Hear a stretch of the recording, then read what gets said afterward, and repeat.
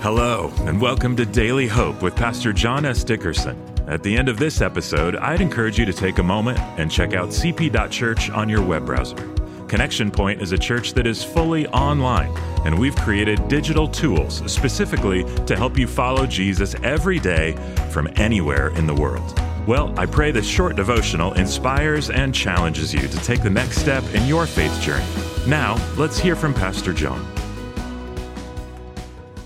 Hey, welcome back to Daily Hope. We are on an incredible journey. We're going to go through every book of the Bible, not today. There are 66 books in the Bible. So for the next 66 days or so, I am going to read you each day one thematic key verse from each book of the Bible. Now, Genesis is such a big book of the Bible. It's got 50 chapters that we're going to do two theme verses. We looked at one yesterday. Here's the second thematic verse. This really captures the final 40 chapters, roughly, of the book of Genesis. God is speaking to Abraham, and he says some things that can relate to you, that essentially, as someone created by God, you are destined for greatness in the kingdom of God. You're destined for greatness in the spiritual realm. Here's the promise God made to Abraham, and many of the principles are true for you as a spiritual descendant of Abraham. It starts in Genesis 12, verses 2 and 3. God says this, "I will make you into a great nation.